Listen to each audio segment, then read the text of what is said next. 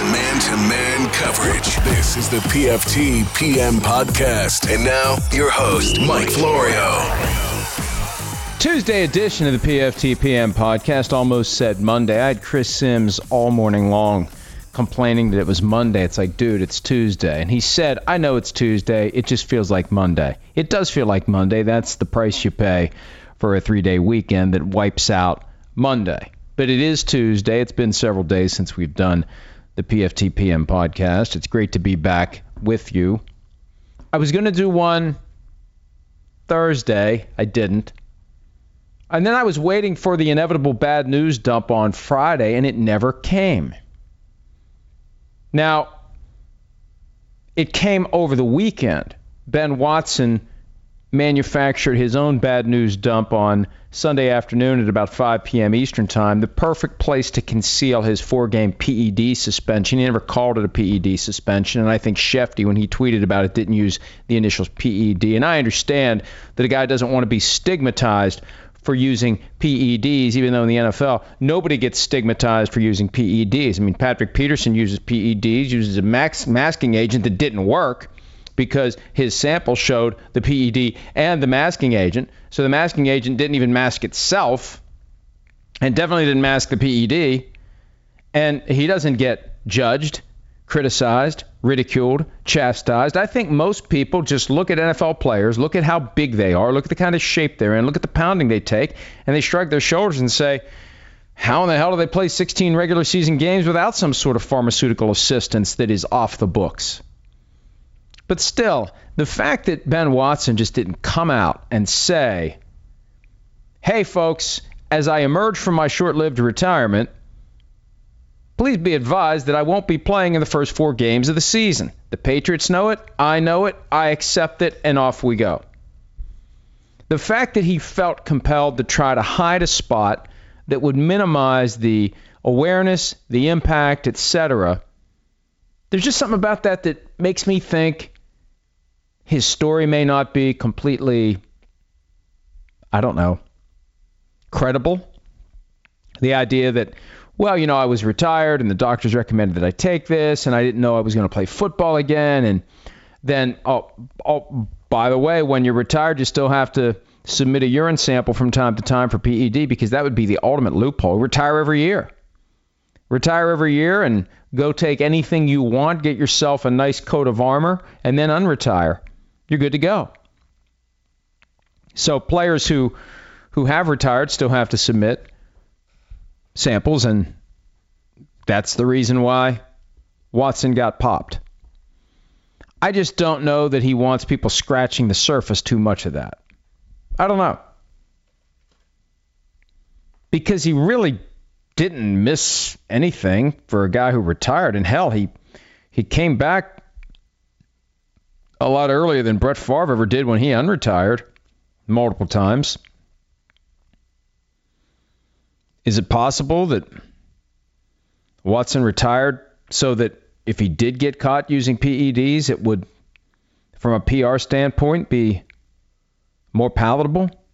And if you are concerned about that stigma to the point where you would embellish a retirement story, would you not then provide the truth about the PED result at a time when no one's paying attention, or as few people as possible are paying attention? That's just what it just felt too contrived to me. And anytime something feels contrived, there's a pretty good chance it is contrived.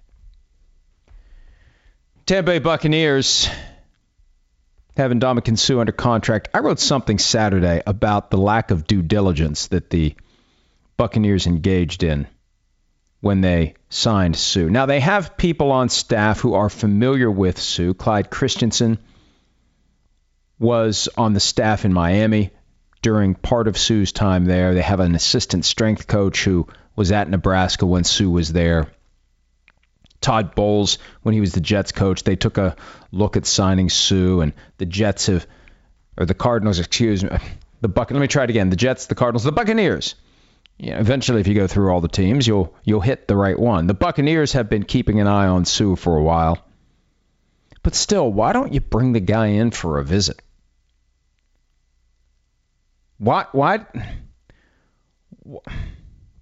What's the harm in saying, hey, Ndamukong, before we commit $9.25 million to you for one season, we'd like to be sure that, this is the right move. And maybe we'd like to see you run around on the field a little bit to make sure we're not getting a guy who's, maybe not the guy he used to be. At one point in the offseason, Bruce Arians, the coach of the Buccaneers, had some fairly frank and candid comments about Gerald McCoy and his contract. And, as these guys get older, they're making more money. And there's a point where they're making more money than what they ultimately are worth, given their advancing age. And it's a difficult truth, but it's real. Well, McCoy's a year younger than Sue, more than a year younger than Sue, about 13 months younger than Sue. How do you sign Sue sight unseen? And consider the comments from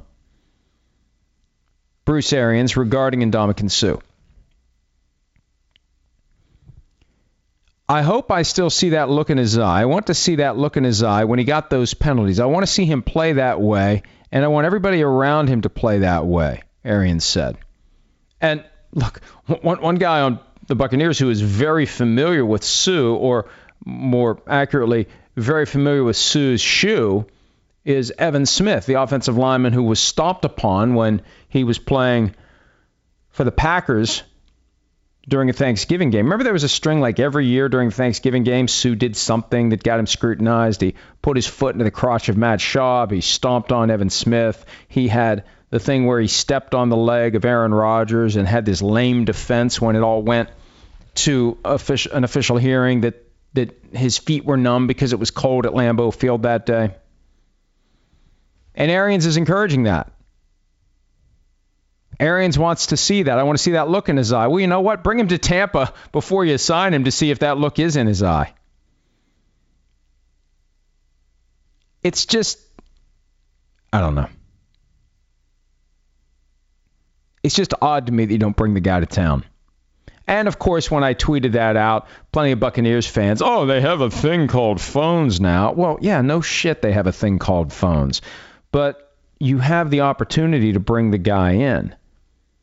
This isn't Antonio Brown or Odell Beckham Jr. where you have to do the deal sight unseen because time is of the essence.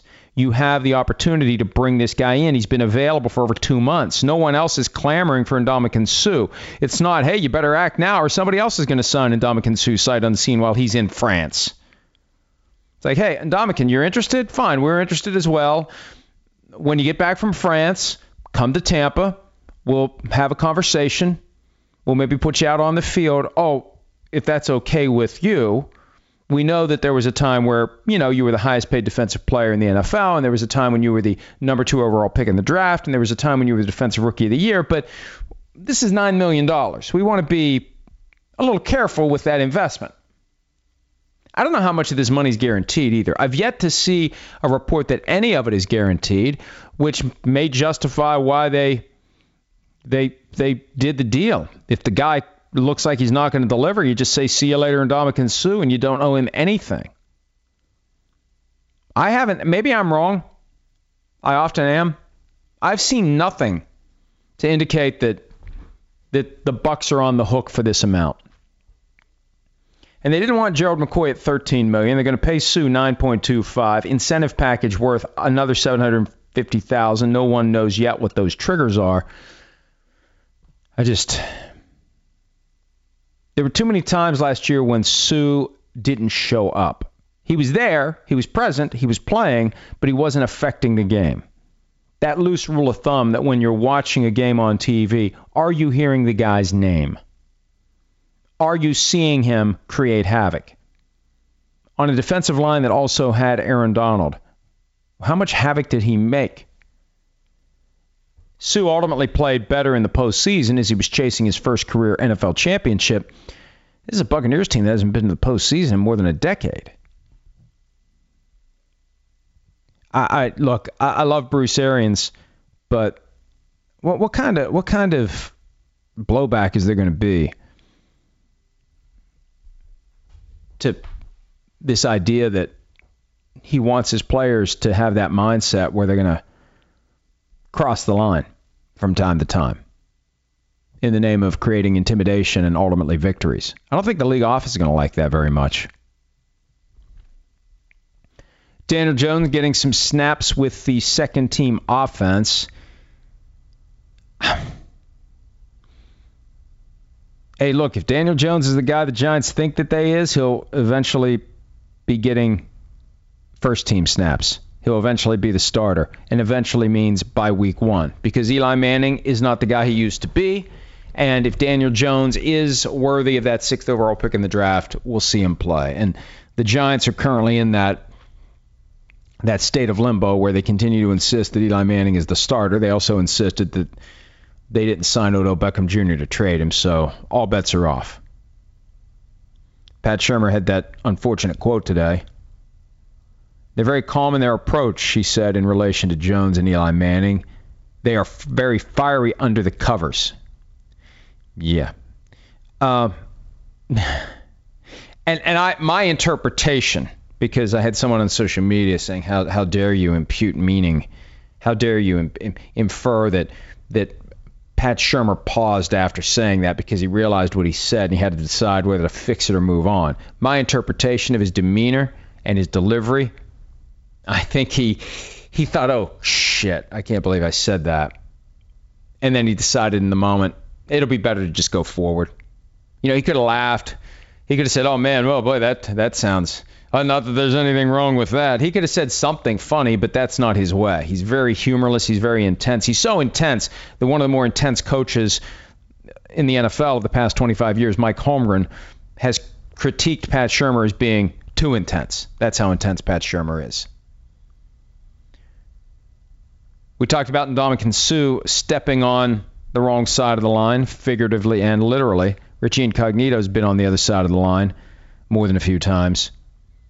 He's now on the Raiders. Now, will he make the regular season roster? Who knows? But he'll be there for training camp, and as MDS points out on PFT today, all the more reason to make the Raiders this year's Hard Knocks team. The Raiders don't want to be this year's Hard Knocks team. Well, too bad. They're one of the few teams that can be coerced to do it. And with each passing acquisition, from Antonio Brown to Vontaze Burfict to Richie Incognito to the presence of John Gruden, it makes sense to do it. Gruden would be a trip. Gruden would be all over the place. He's already all over the place, and there are cameras in his face every day. I was astounded. I saw the item about the Raiders doing an in-house game of Family Feud and Vontaze Burfict and Antonio Brown being on the same team. And John Gruden is very concerned about having these kinds of experiences that will assist the overall creation of the proper relationships going forward. He just was ranting last week and when it comes to Derek Carr and Antonio Brown that he's not in the relationship business. Well, what the hell is it? Sims and I were talking about it earlier today. He doesn't even think it's deliberate. It's just Gruden has a habit of being all over the place, and he was all over the place on that point. Mayock on Richie Incognito. You can't have all Boy Scouts, the Raiders GM said on Tuesday. Yeah. Look, I understand that every NFL team is a combination of multiple different personalities and experiences and backgrounds, and maybe you do need a rough and tumble guy from time to time. But they better be ready for a lot of rough and tumble with Richie Incognito. And this is another example that the Raiders are just kind of going all in here to try to reverse this narrative that the team isn't any good, to try to leave Oakland with a bang. And Incognito, who did not play football at all in 2018, getting an opportunity. 35 years old. We'll see what he can do. He's got to be able to earn that roster spot, both by how he performs and how he behaves. But apparently, you can't have all Boy Scouts. Just like Bruce Arians, I think football teams want a little bit of that. They want a little bit of that edge. They can't, for the most part, let me try that again. They can't, for the most part, overtly seek it. Third time was a charm. But they want it. I remember when my kid was playing middle school ball 8th grade. They were doing some drill, and he got pissed at his buddy and got very scrappy, very feisty. And the coach was saying, oh, guys, you can't be doing that. Well, you could see the look of satisfaction on the coach's face. That he wanted to see that. They want that. They want that edge. You'd rather have someone have that edge and put you in a position where you have to find a way to contain it than to not have that edge at all. And football coaches still want that. Even in this age of enhanced sensitivity to safety and contact, and they still want that edge.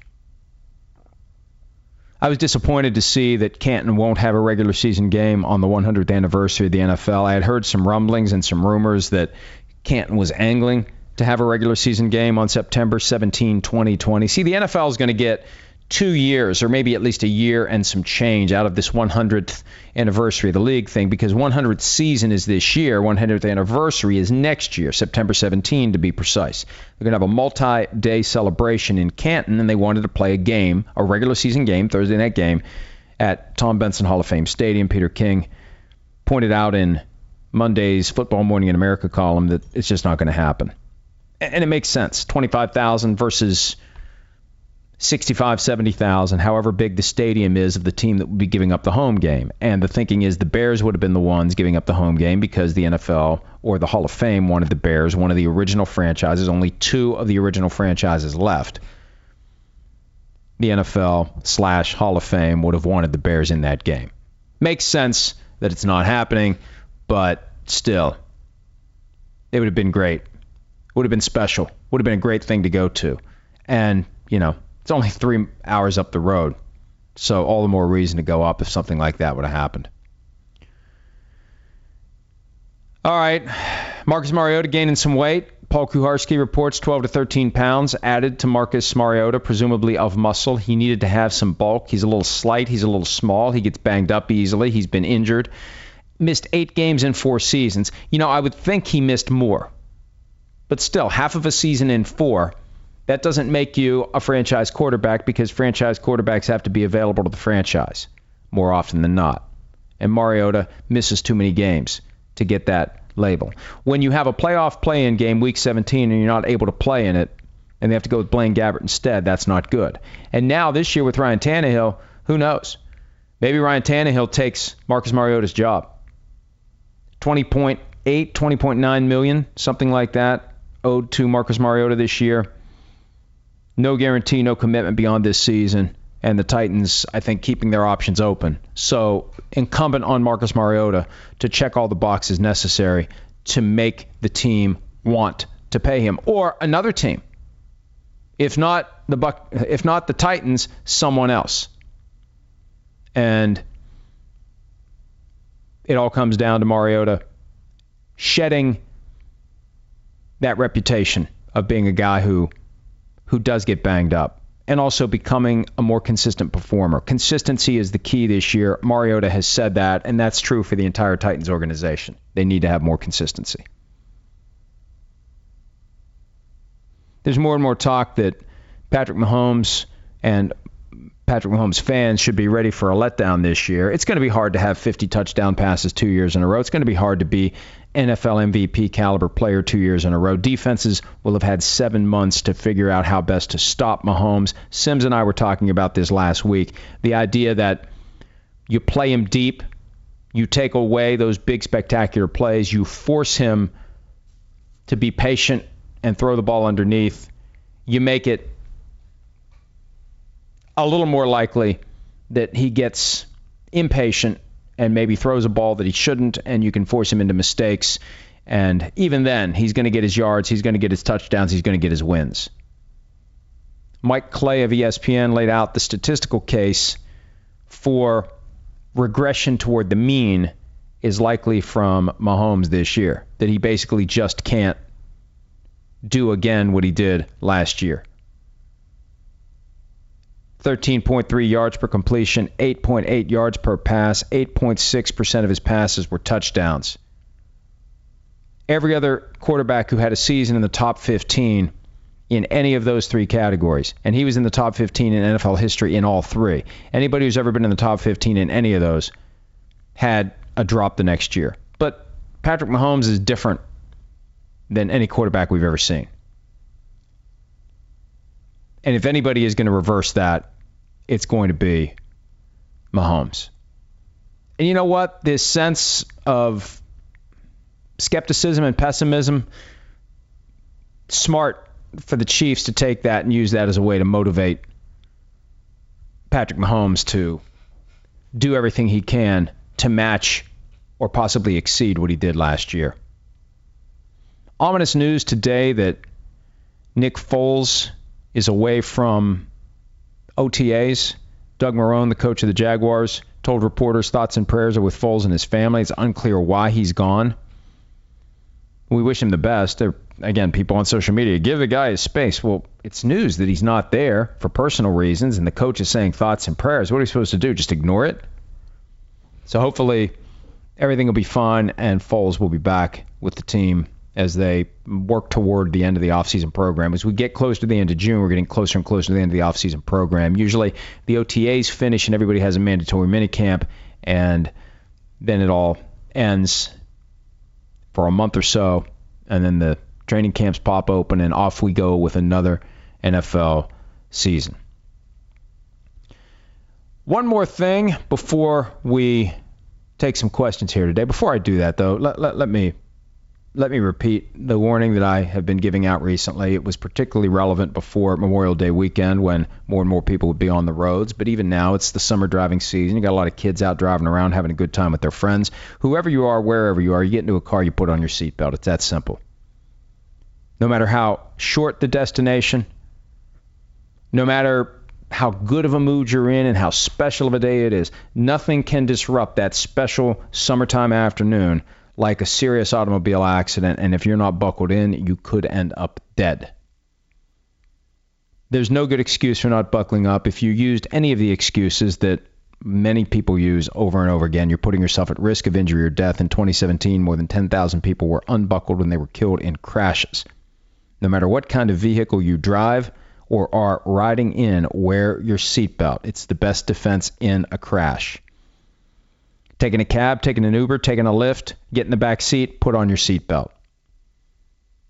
You can also get ticketed, but you know what? I'd still take the ticket over wearing the seatbelt or not wearing the seatbelt. The safety is more important to me. Yeah, and for a lot of people, you don't want to have to pay a ticket. It's embarrassing. It's costly, but the ticket shouldn't be the incentive to wear the seatbelt. Your life should be the incentive to wear the seatbelt. In fact, if they gave you a ticket for wearing a seatbelt, I'd wear the seatbelt because I'd rather face the potential fine, the stream of fines, to know that if an accident happens, I'm not going to get thrown from the vehicle.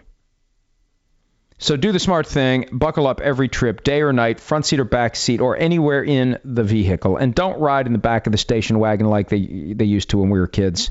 That was always the best place to ride. That way back, the way back of the station wagon where you could sit and you could ride and you could see the whole world just going behind you. It was just like it was great. You had that vantage point at the back of the car. Like being in the back of the truck. We used to ride in the back of a pickup truck. You want to talk about unsafe. Back of a pickup truck with nothing there to restrain you. Thankfully, the world has changed in the last 45 years. Everybody of sound mind and good common sense wears a seatbelt. And if you consider yourself to be of sound mind and possessing good common sense, you should wear one as well. I don't know how much common sense went into this Tampa Bay Buccaneers effort to raid the Deepwater Horizon compensation fund. This one astounded me.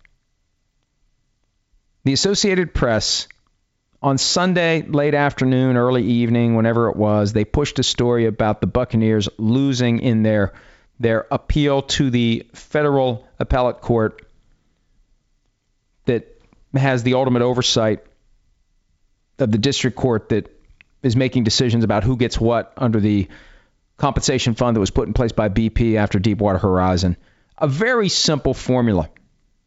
for the Buccaneers and others in Tampa to secure compensation as a result of negative business impacts from the Deepwater Horizon oil spill.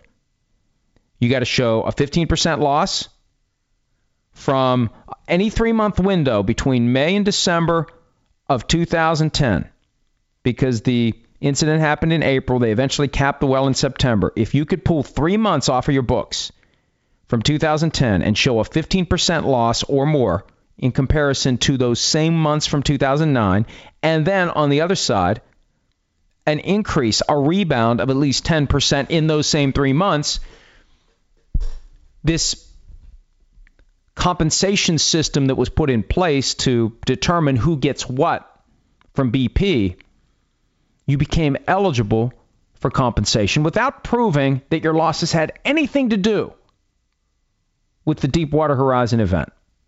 All you had to do was show 15% downturn, 10% uptick for the same 3-month window, 2009, 2010, 2011. If that chart creates that V, down 15, up 10, you get money. And the Buccaneers wanted $19.5 million. And it turns out the Buccaneers were engaged in creative accounting practices, and the court almost came out and said it. The court wrote the 8-page opinion. What do you mean opinion? Everybody's got an opinion. What are you talking about, opinion? I remember when I went to law school, it's like, what's an opinion? I have an opinion. This is boring. They call a ruling like that, they call it an opinion.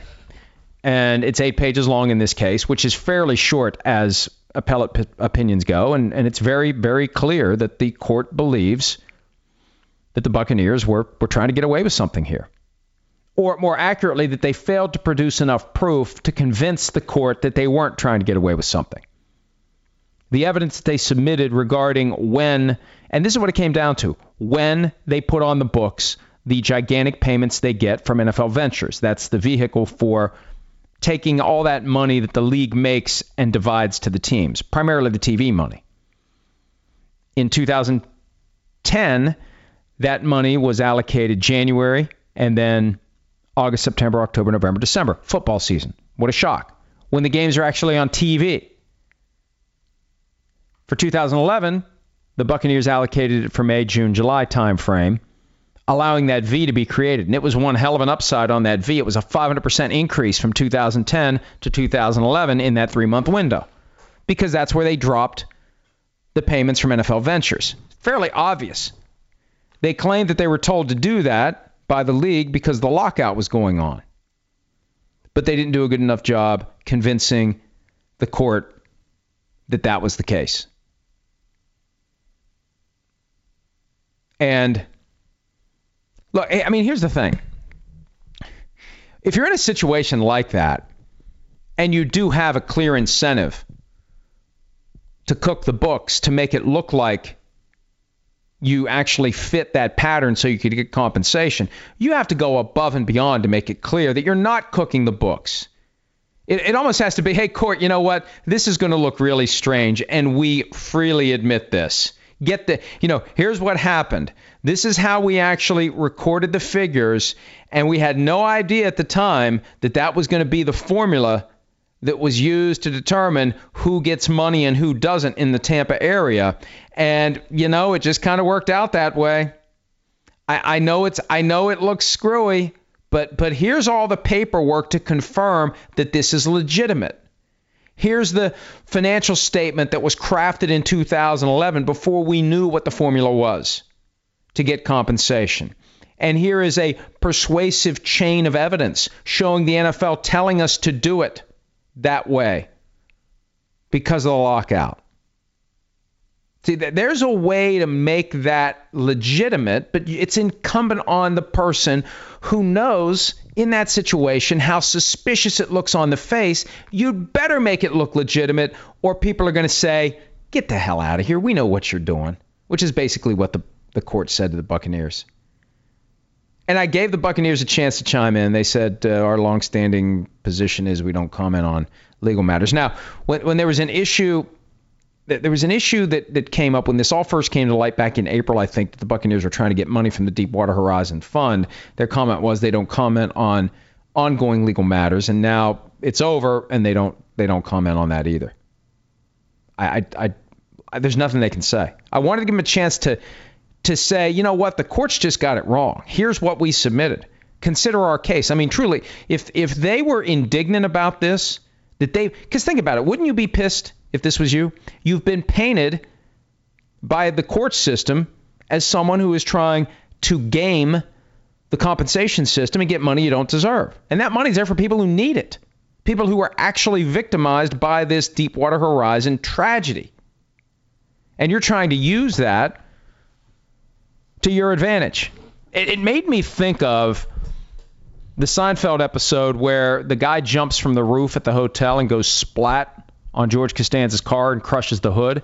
Now, I always had a problem with that because when he took the estimate in to the hospital administrator, she got pissed at him for wanting what he should have gotten. Fair compensation. They let this guy get loose. They should have properly contained him. He goes up to the roof. I know this was all fictional, but still, it always bothered me because it's a gaping hole in logic.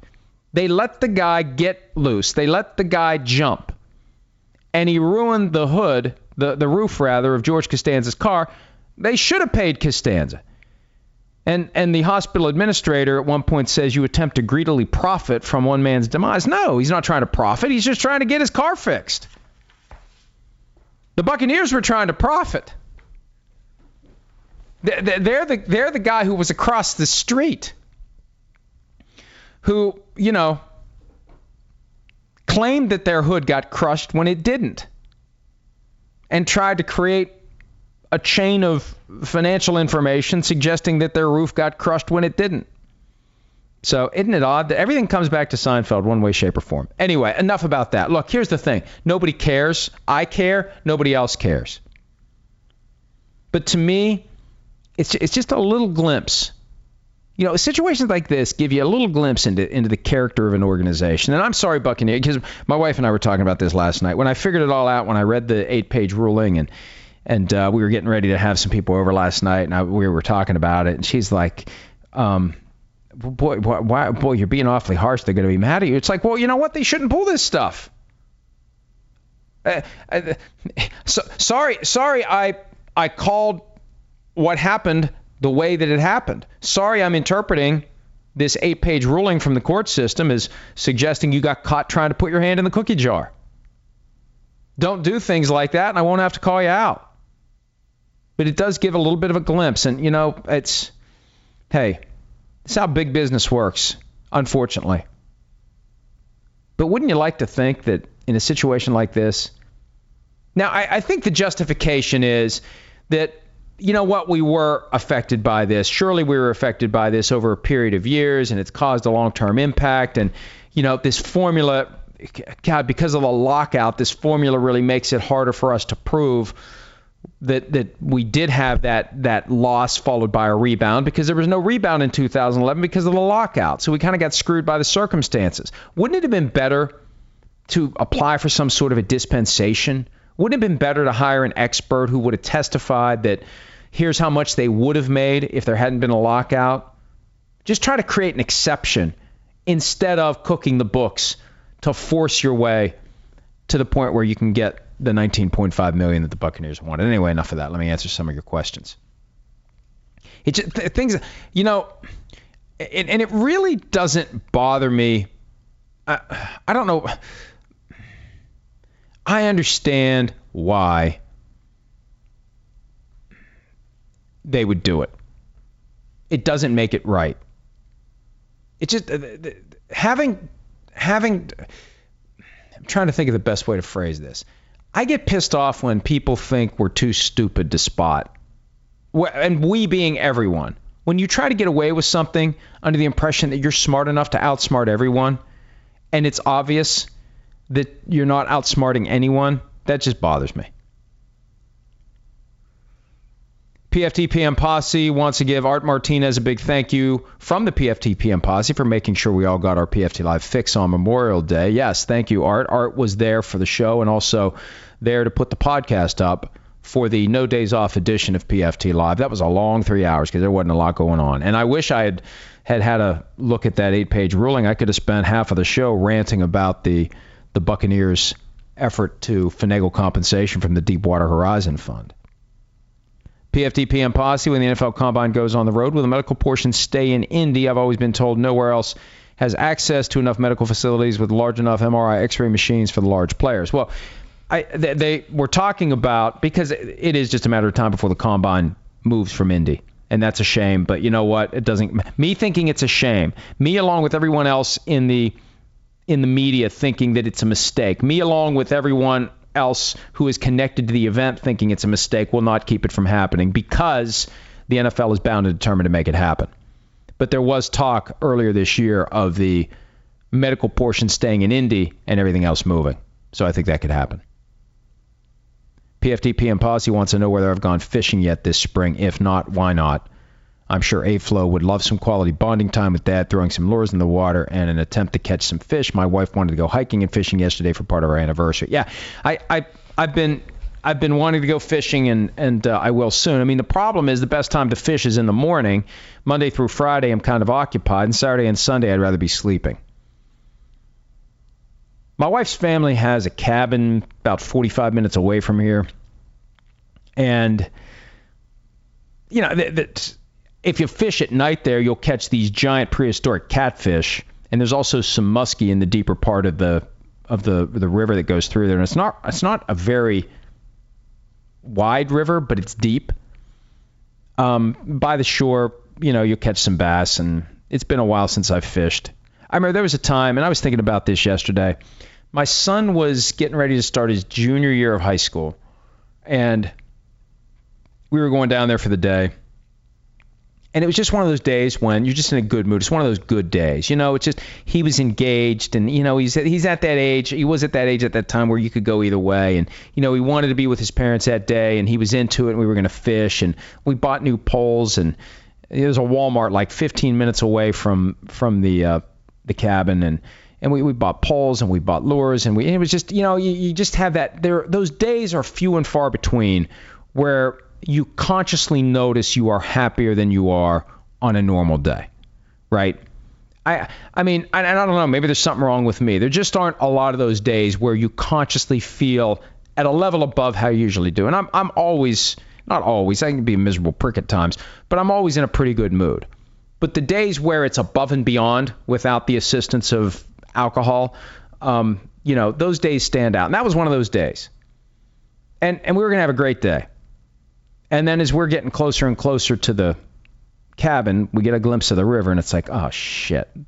The water was all muddy and high. And see, where we lived, it hadn't been raining a lot, but apparently it had been raining there. So there was no fishing done that day.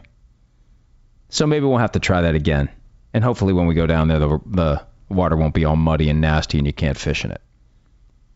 PFT PM Posse, I feel like the Jets should have done some research before firing their GM to have an idea of who would be versus wouldn't be interested to avoid these embarrassing rejections by candidates. Just another example of the franchise being horribly managed. Well, here's the thing. If you start calling around and asking people, hey, would you be interested in being the next GM of the Jets, word's going to get out that the GM's in trouble. So sometimes you just have to rip off the Band-Aid and you move forward. And this is why I say that in this case, the best thing to do is hire somebody who is familiar with Gase, who Gase is comfortable with, put those two together and say, hey, make it work or you're out. And next time, get rid of both. Don't do these cockeyed, fire one, keep the other. Get rid of everyone and start over again like they should have done at the end of the 2018 season. And I question whether Christopher Johnson really knows what he's doing. Based upon some of the stuff that's come out over the week or two since Mike Maccagnan was fired, I just wonder, does he know what he's doing? Where is he getting his advice? Does he even begin to understand how this works? I've been close to this business for 18 years. He's been trying to run this team for 2, pretty much on the fly. And I don't care how much money you have. And this isn't money he earned. He's part of the family that traces up to Johnson & Johnson. I don't care about how much money you've earned. I don't care about what success you've had in other lines of work. You don't know football until you're in it. And you can't just show up as the person in charge of the business and act like you know what you're doing, because you don't. The best thing you can do in that position is admit what you don't know and then go learn what you don't know. PFT PM Posse, man, you get a lot of questions here. What were the Memorial Day weekend plans for the Florio clan? Any good favorite Memorial Day weekend memories or stories? Well, we did the egg thing. Here's what happened.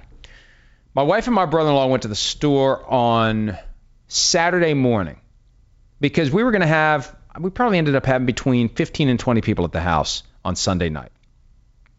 So they went to the store Saturday morning to get steaks. And they came back with enough steaks to serve a small army. And a giant ribeyes cut an inch thick that had the bone on the side. I mean, just this gigantic chunk of meat. We had 10 of those, and we had 10 fillets, big fillets where you'd have to cut them in half to even eat, enough that wouldn't have you running for the bathroom 20 minutes after you finished eating. So we ended up cooking half of the steak one night and half of the steak the next night. So Sunday night was the first wave, and Monday night was the second wave, and now I still got a lot of leftover ribeye that I'm probably going to throw back on the grill tonight. I'm going to be eating leftover steak for the rest of the week. Not that there's anything wrong with leftover steak. We also had a 2.5-pound tomahawk ribeye that you could hit somebody over the head with. I think that's going back on the grill tonight. That thing was a little undercooked. I want to get that thing a little too close to rare than medium rare in that ribeye. So we had a good time, and the egg challenge from Sunday night. That was the highlight and low light for me, because I dreaded that.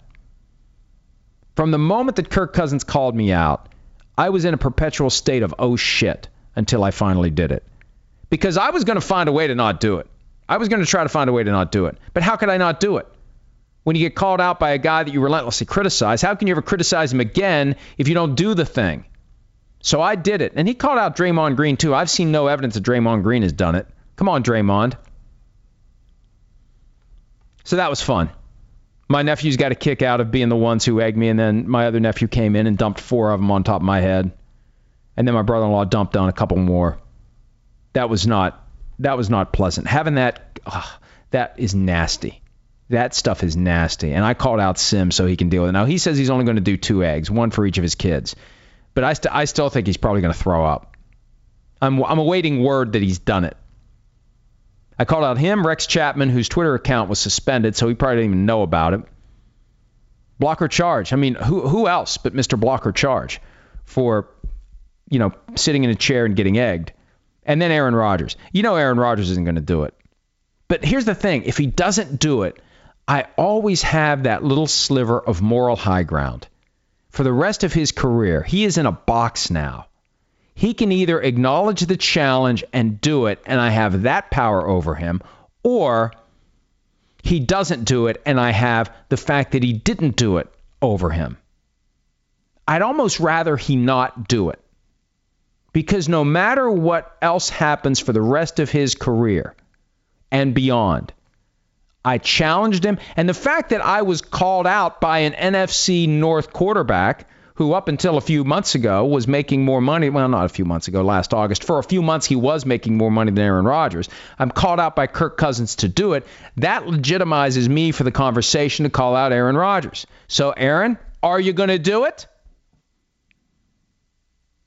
I kind of hope he doesn't.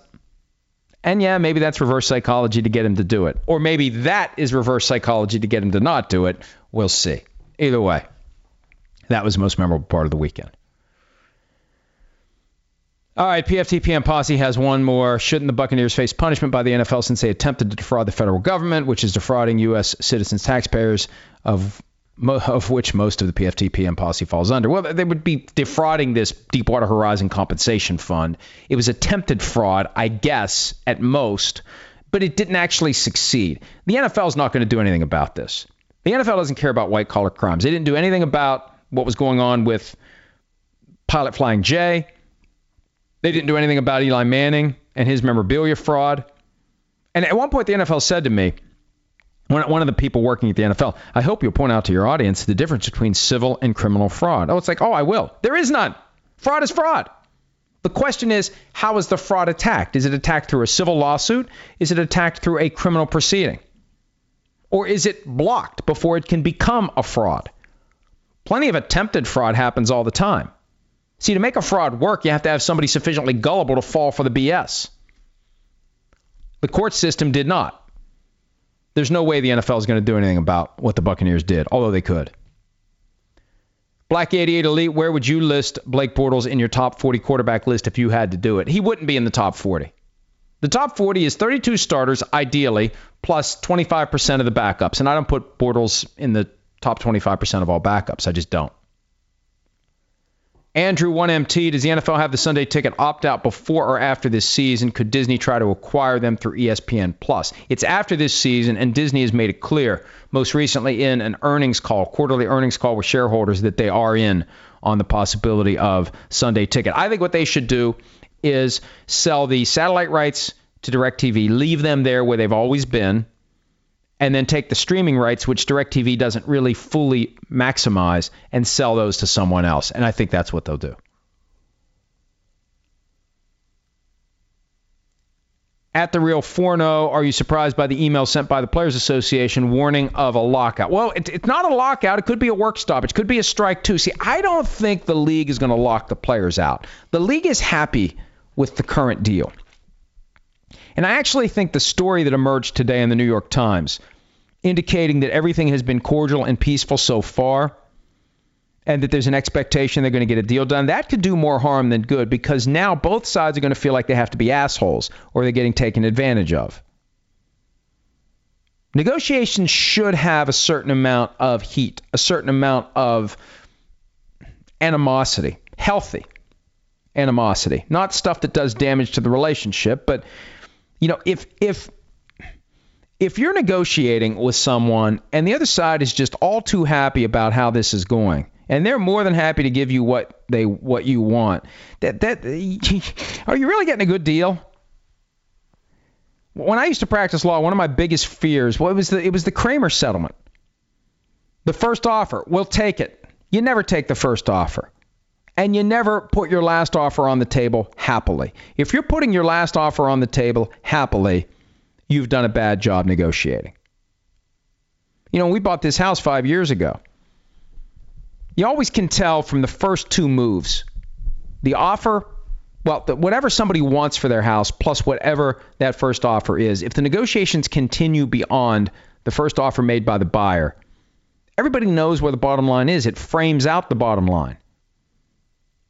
Right? If somebody wants $500,000 for their house and somebody offers $450,000, the bottom line's $475,000. So if the conversations continue after $450,000 is put on the table, both sides need to understand that it's heading toward $475,000. It's just how it works. There's a loose etiquette to all of this.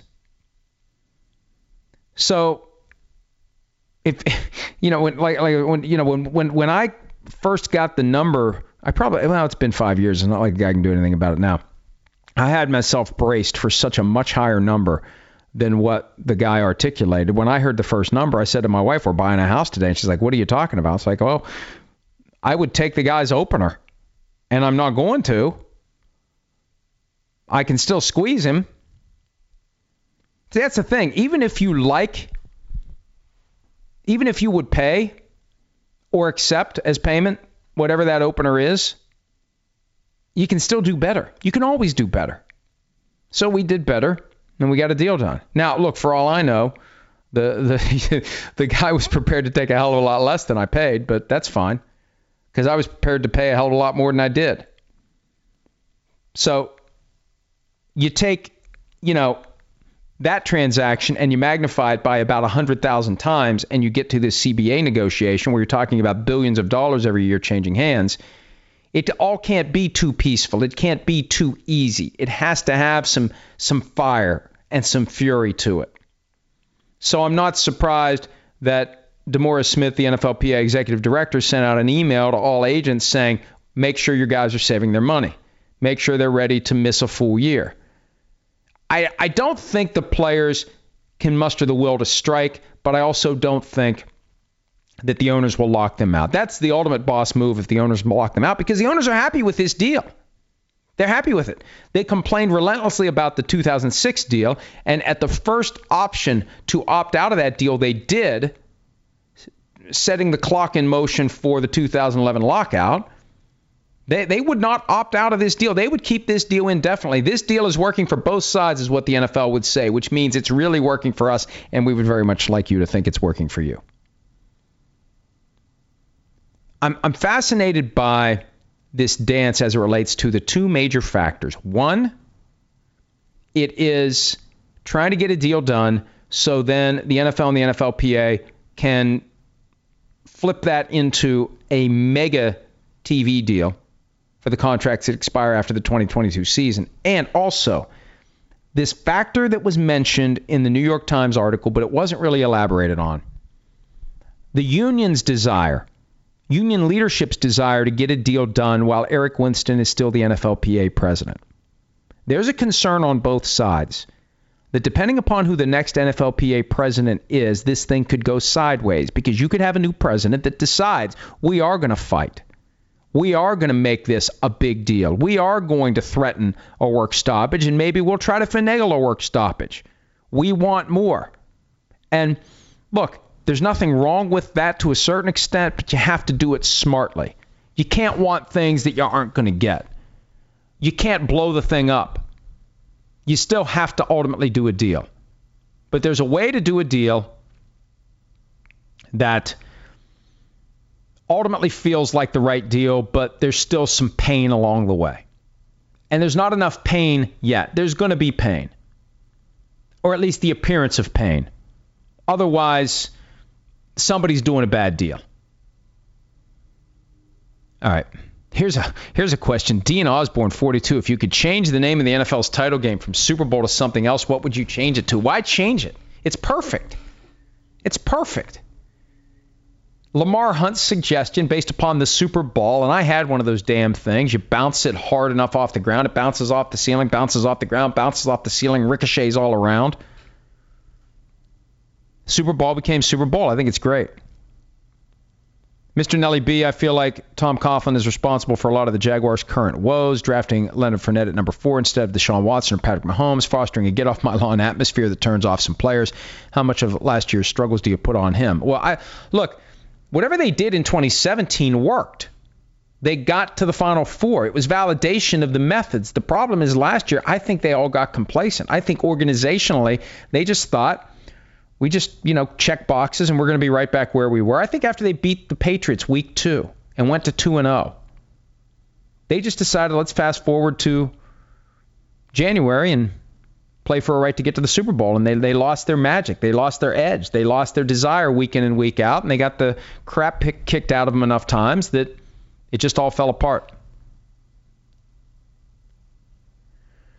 At Bored to Death, what era of Vikings football do you remember being the worst? Despite never winning any Super Bowls, they always seem to be in the playoffs at least once every 3 years. Well, the best era was the 70s when they were in the Super Bowl 4 times. The worst was probably 1984, the Les Steckel season, the year they should have hired Pete Carroll to be the head coach after Bud Grant retired the first time. They went with Les Steckel, who had a boot camp mentality, and they went 3-13. That was the first time they were ever, in my recollection and experience, not a contending team. And, since then, that was the beginning of an era where this isn't a team that is consistently in contention, but will find their way to the playoffs once every 2 or 3 years. And there'll be 1 year out of 5 where they're just done.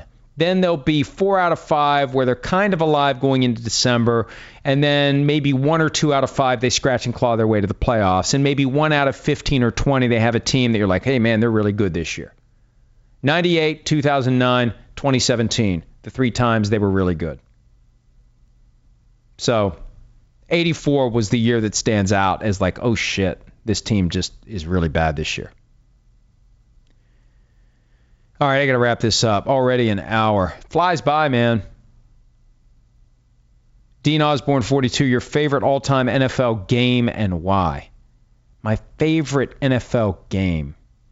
Well, I'll tell you what. And it's out there now. It's in the public eye. I grew up as a Vikings fan. The game that I enjoyed watching the most was the 1987 divisional playoff game against the San Francisco 49ers, because that was the week after the Vikings stunned the Saints. That was the strike year where the Vikings had to back into the playoffs. They lost to Washington the final week of the season. The Cardinals had to lose to the Cowboys the next day. It was the Cardinals' last game as the St. Louis Cardinals. They lost, creating the playoff spot for the Vikings. They had to go play the Saints, who were 12-3 that year. And it was 7-0 early. There was a fumble early on. The Saints scored. It's 7-0. It's like, oh, well, that was fun while it lasted. Next thing you know, it's like 38-10 at halftime. The Vikings just exploded. And diminutive, skinny-ass Anthony Carter. That guy was all legs. 5'10" and all legs. And just, he had no torso. It was like his legs went up to the top of his shoulder, or the bottom of his shoulder pads. He was incredible. And both that game and the next game, but that 49ers game, I remember spending that whole week thinking, no, you got no chance against the 49ers.